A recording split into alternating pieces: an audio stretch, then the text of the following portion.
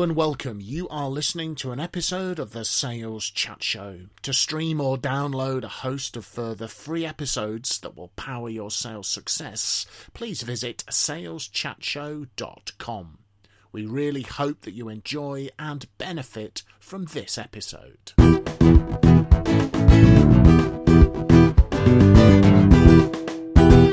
So, hello folks, and welcome to yet another episode from the Sales Chat Show, saleschatshow.com, driving your sales forward in the Sales Chat Show studio. Mr. Phil Jester, Mr. Graham Jones, and I'm Simon Hazeldine, recording this virtually due to COVID restrictions, but the world of commercial enterprise and the world of sales doesn't stop turning, so we're still getting these episodes out to you folks. Hope they're providing you with some stimulation, some thoughts and ideas during these challenging times. Very important topic, I think, today, very close to my own heart. I know we get quite passionate about these things, but this episode is called, Are You Failing to Learn the Golden Lessons by Becoming a Victim of Not Invented Here Syndrome? And I'm going to pass the ball straight away to Mr. Jessen. Phil, Not Invented Here Syndrome, over to you. Yes, I think I would just like to start with a short review of how our four devolved governments have been handling the coronavirus outbreak. Okay, devolved governments for the folks outside the UK is in the United Kingdom, Great Britain. We have sort of governments in each country: Scotland, Wales, Northern Ireland, England. Yeah, there you go. So interestingly, I going back, of course, into the March, April last year in 2020, I'm sitting in front of my TV, and the Prime Minister Boris Johnson is standing at a lectern with "Stay home, protect the NHS, save lives, etc." written on it. And the following day up in Scotland, they've got something different written on it. And the following day in Wales, they've got something different written on it. And likewise in Northern Ireland. And a few weeks later, when the English government, as it were, decided that the lockdown would have to have three key stages to it, lo and behold, other parts of the country haven't got three stages. They've got five, they've got four, they've got seven, they've got whatever. So I think my question is, let's just talk about some of the pros and cons of what used to be referred to years ago as the NIH syndrome, not invented here, because you could argue that not invented here is a good thing, because all of these four different devolved governments are tailoring their strategies and policies to their local population. You could, on the other hand, argue, well, that's just them doing it because they can do it. And what it's actually created is a very disunited, if that's the word, disunited kingdom, which is now being referred to by some of the broadsheets as, well, we've got four different countries as a result of a year of four different governments going their own way. Just to bring this back to sales and marketing for a second, of course, any sales and marketing director listen to this also has some interesting choices about, do they lay the law down and say this is how it is, guys and girls, or do they open up and adopt a more not invented here type of situation and say, well, these are the sort of outcomes that I've got in mind. Now you go away and come up with your own plan tailored to your own market conditions and so on. So point one, quite macro. Point two, a lot more micro in the hands of the sales and marketing director. But what do you think? Graham, you are our resident trick psychologist. So what's your views? I mean, the problem with the governments is that they are suffering from not invented here syndrome. We can't do that because that wouldn't work here. And you see that in when a salesperson moves jobs, for example, they will say, well, we used to do it this way in the company I've just left. And the new company will go, oh, we can't do that here. We tried that. It doesn't work. Yeah, won't work in our setting, won't work with our customers. And actually, they're just closing the doors because it is the not invented here syndrome. And there are lots of reasons behind why we end up with not invented here syndrome. But largely, it falls down to the fact that people want control. And so one of the reasons why people leave a job is because they lack control over their day-to-day life. They dress it up in other ways, but actually the number one reason for anybody moving job is they've got less control over their day-to-day life than they would like. And so as human beings, we want control because control gives us safety. And when we're in charge, we feel safe. So you feel safe driving your car. And many people don't feel safe flying on an aeroplane because they're not in control. Somebody else is flying the aeroplane and they fear. Even people who say they are not have levels of anxiety on a plane that are measurable, such as the amount of sweat on their skin or their pulse rate and so on. They're showing signs of anxiety because they lack control. They will consciously say that they enjoy flying and, you know, the captain knows what they're doing and all the rest of it, but actually their body is telling us something different. And so what's happening is they're out of control. They feel a lack of control. And when you've got control, you feel safe. The fact is, you're in control of your car. It's a much more dangerous place to be than on a plane where you have no control. And so psychologically, we're driven to wanting control. And so the not invented here syndrome is because we're seeking control. If somebody else has come up with the idea and we don't use it, we have lost control. Yeah.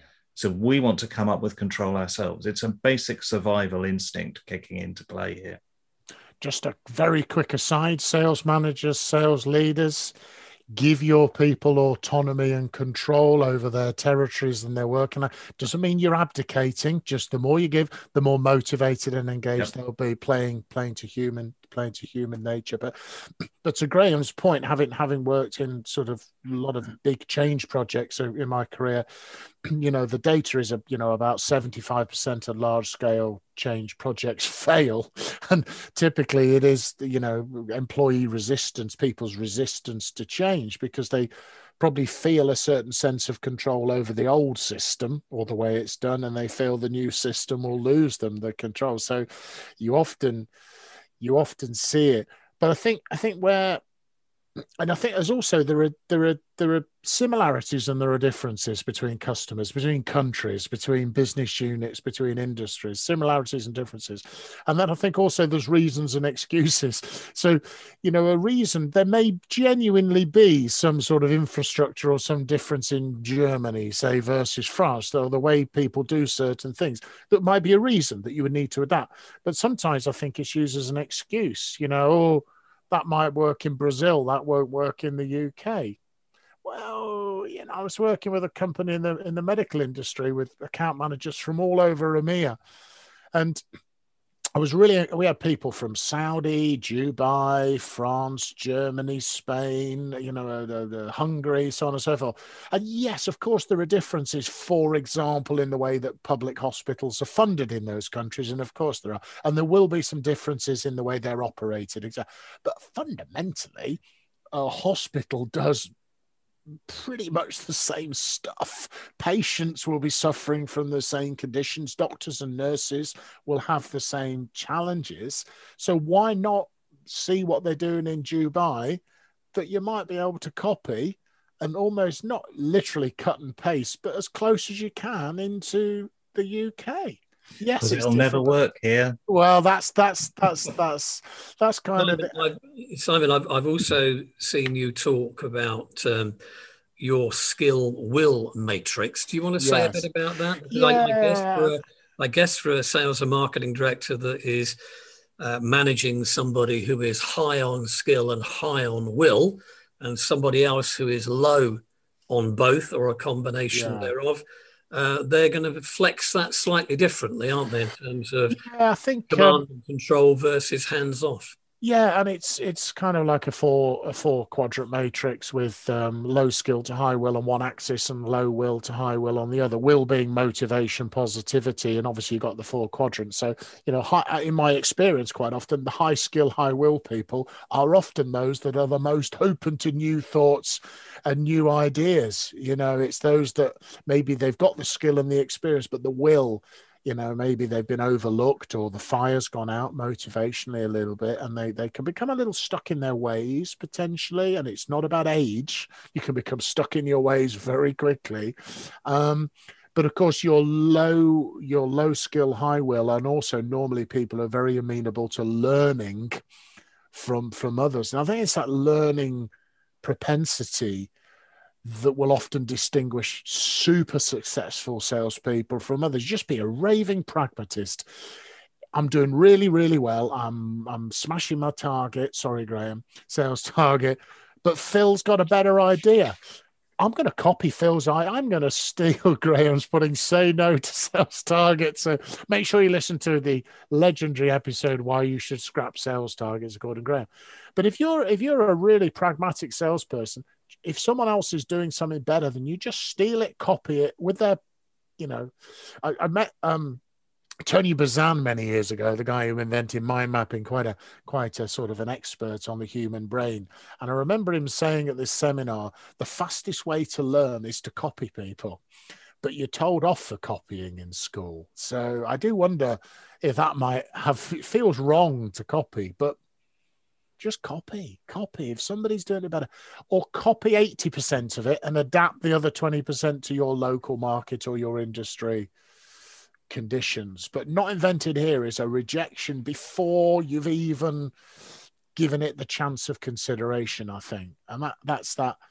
Sometimes, as Phil said with the skill, well, that's an attitudinal thing, or an arrogance or a pride. I've been doing my job for 20 years. Nobody can tell me how to do it better. I beg to differ. Yeah, there was a research paper actually published last week, which was looking at the best ways of learning things.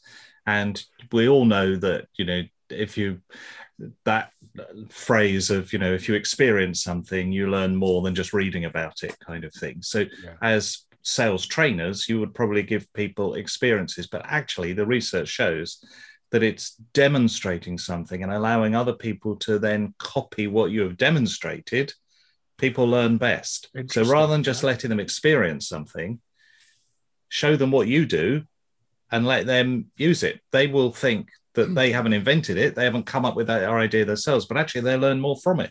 So lots of evidence shows us that we should be copying other people and what they do, and rather than trying to invent something ourselves. You see this with software all the time.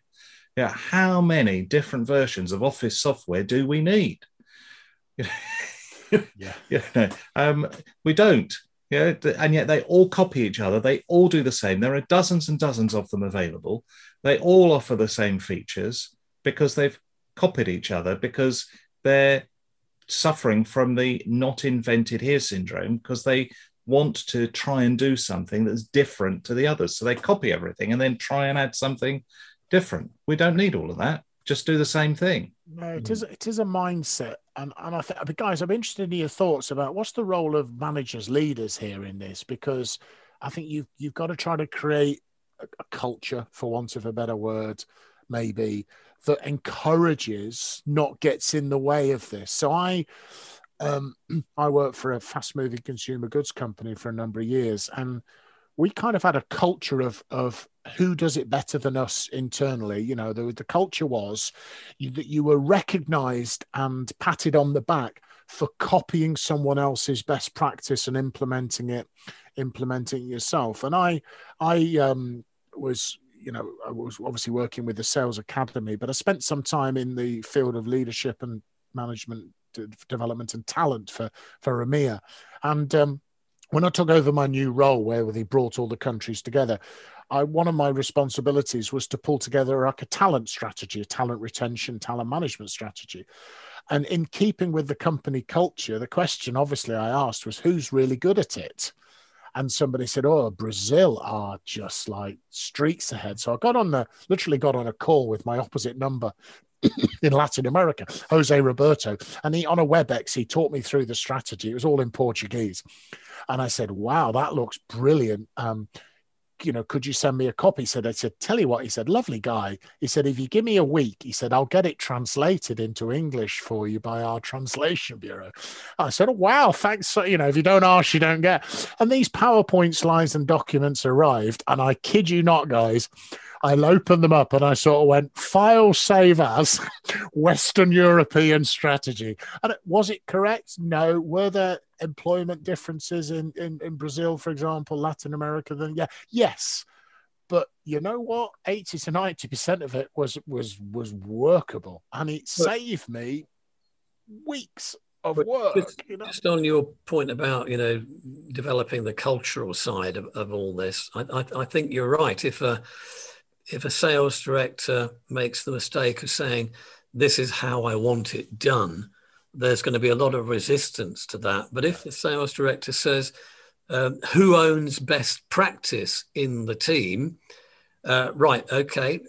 Sue seems to be the owner of best practice on this particular point. So we're all going to do it like Sue does it until somebody else comes up with an improvement, at which point, if that is the new best practice, then we'll switch to that. So I think clever sales and marketing directors are very, very good at looking at the various component parts of the sales process, whether it be territory management or preparation and planning or presentation skills or getting referrals or whatever. And they're very good at highlighting which member of the team is particularly good at that. Yeah. And then they put their foot down with a firm hand, so to speak, and say, okay, that's how we're going to do it until there's a new best practice emerging.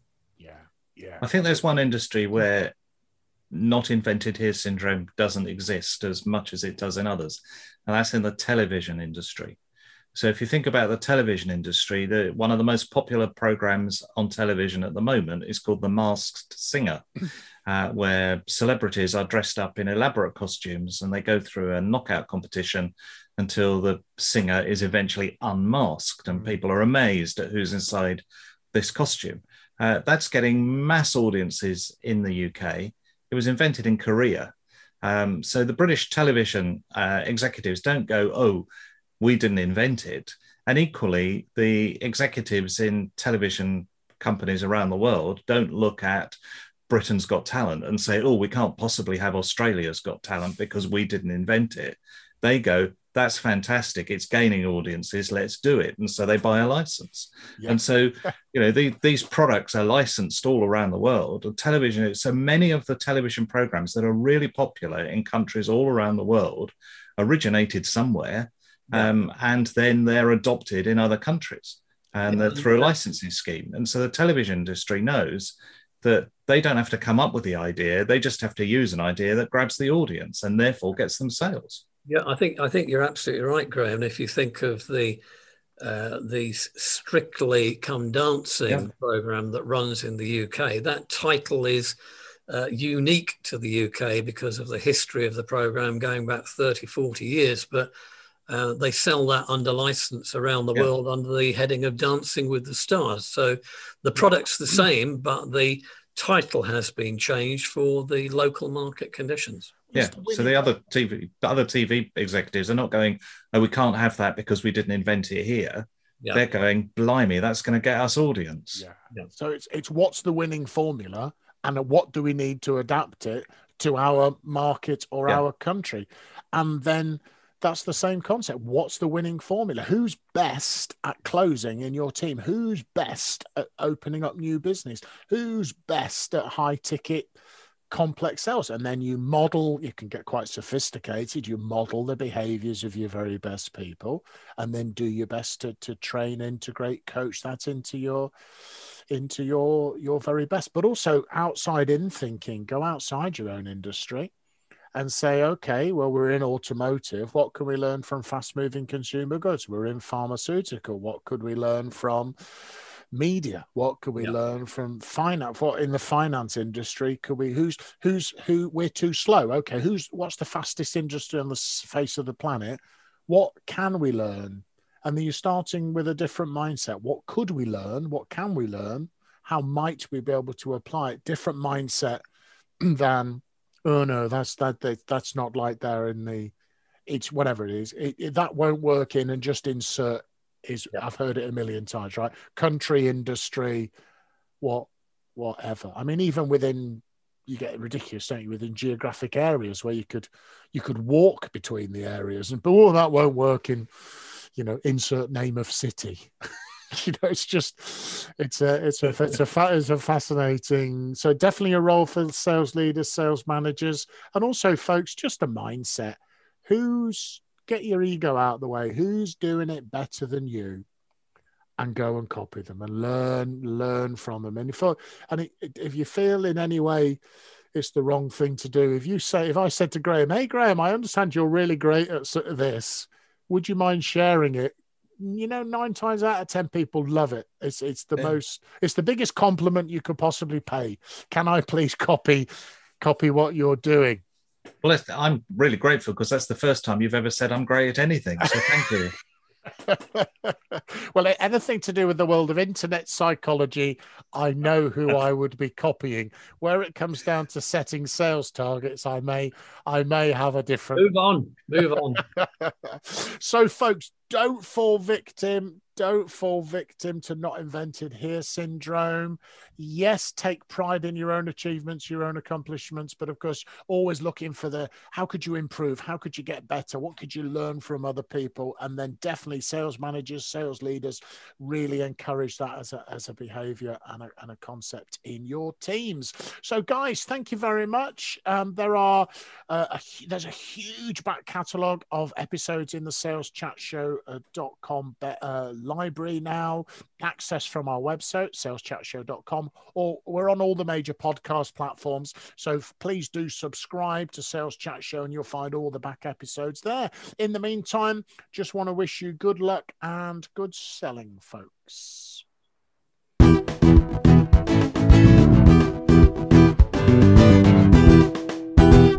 You have been listening to an episode of the Sales Chat Show. To stream or download a host of further free episodes that will power your sales success, please visit saleschatshow.com. Thank you very much for listening to this episode, and from everyone here at the Sales Chat Show, we'd like to wish you good luck and good selling.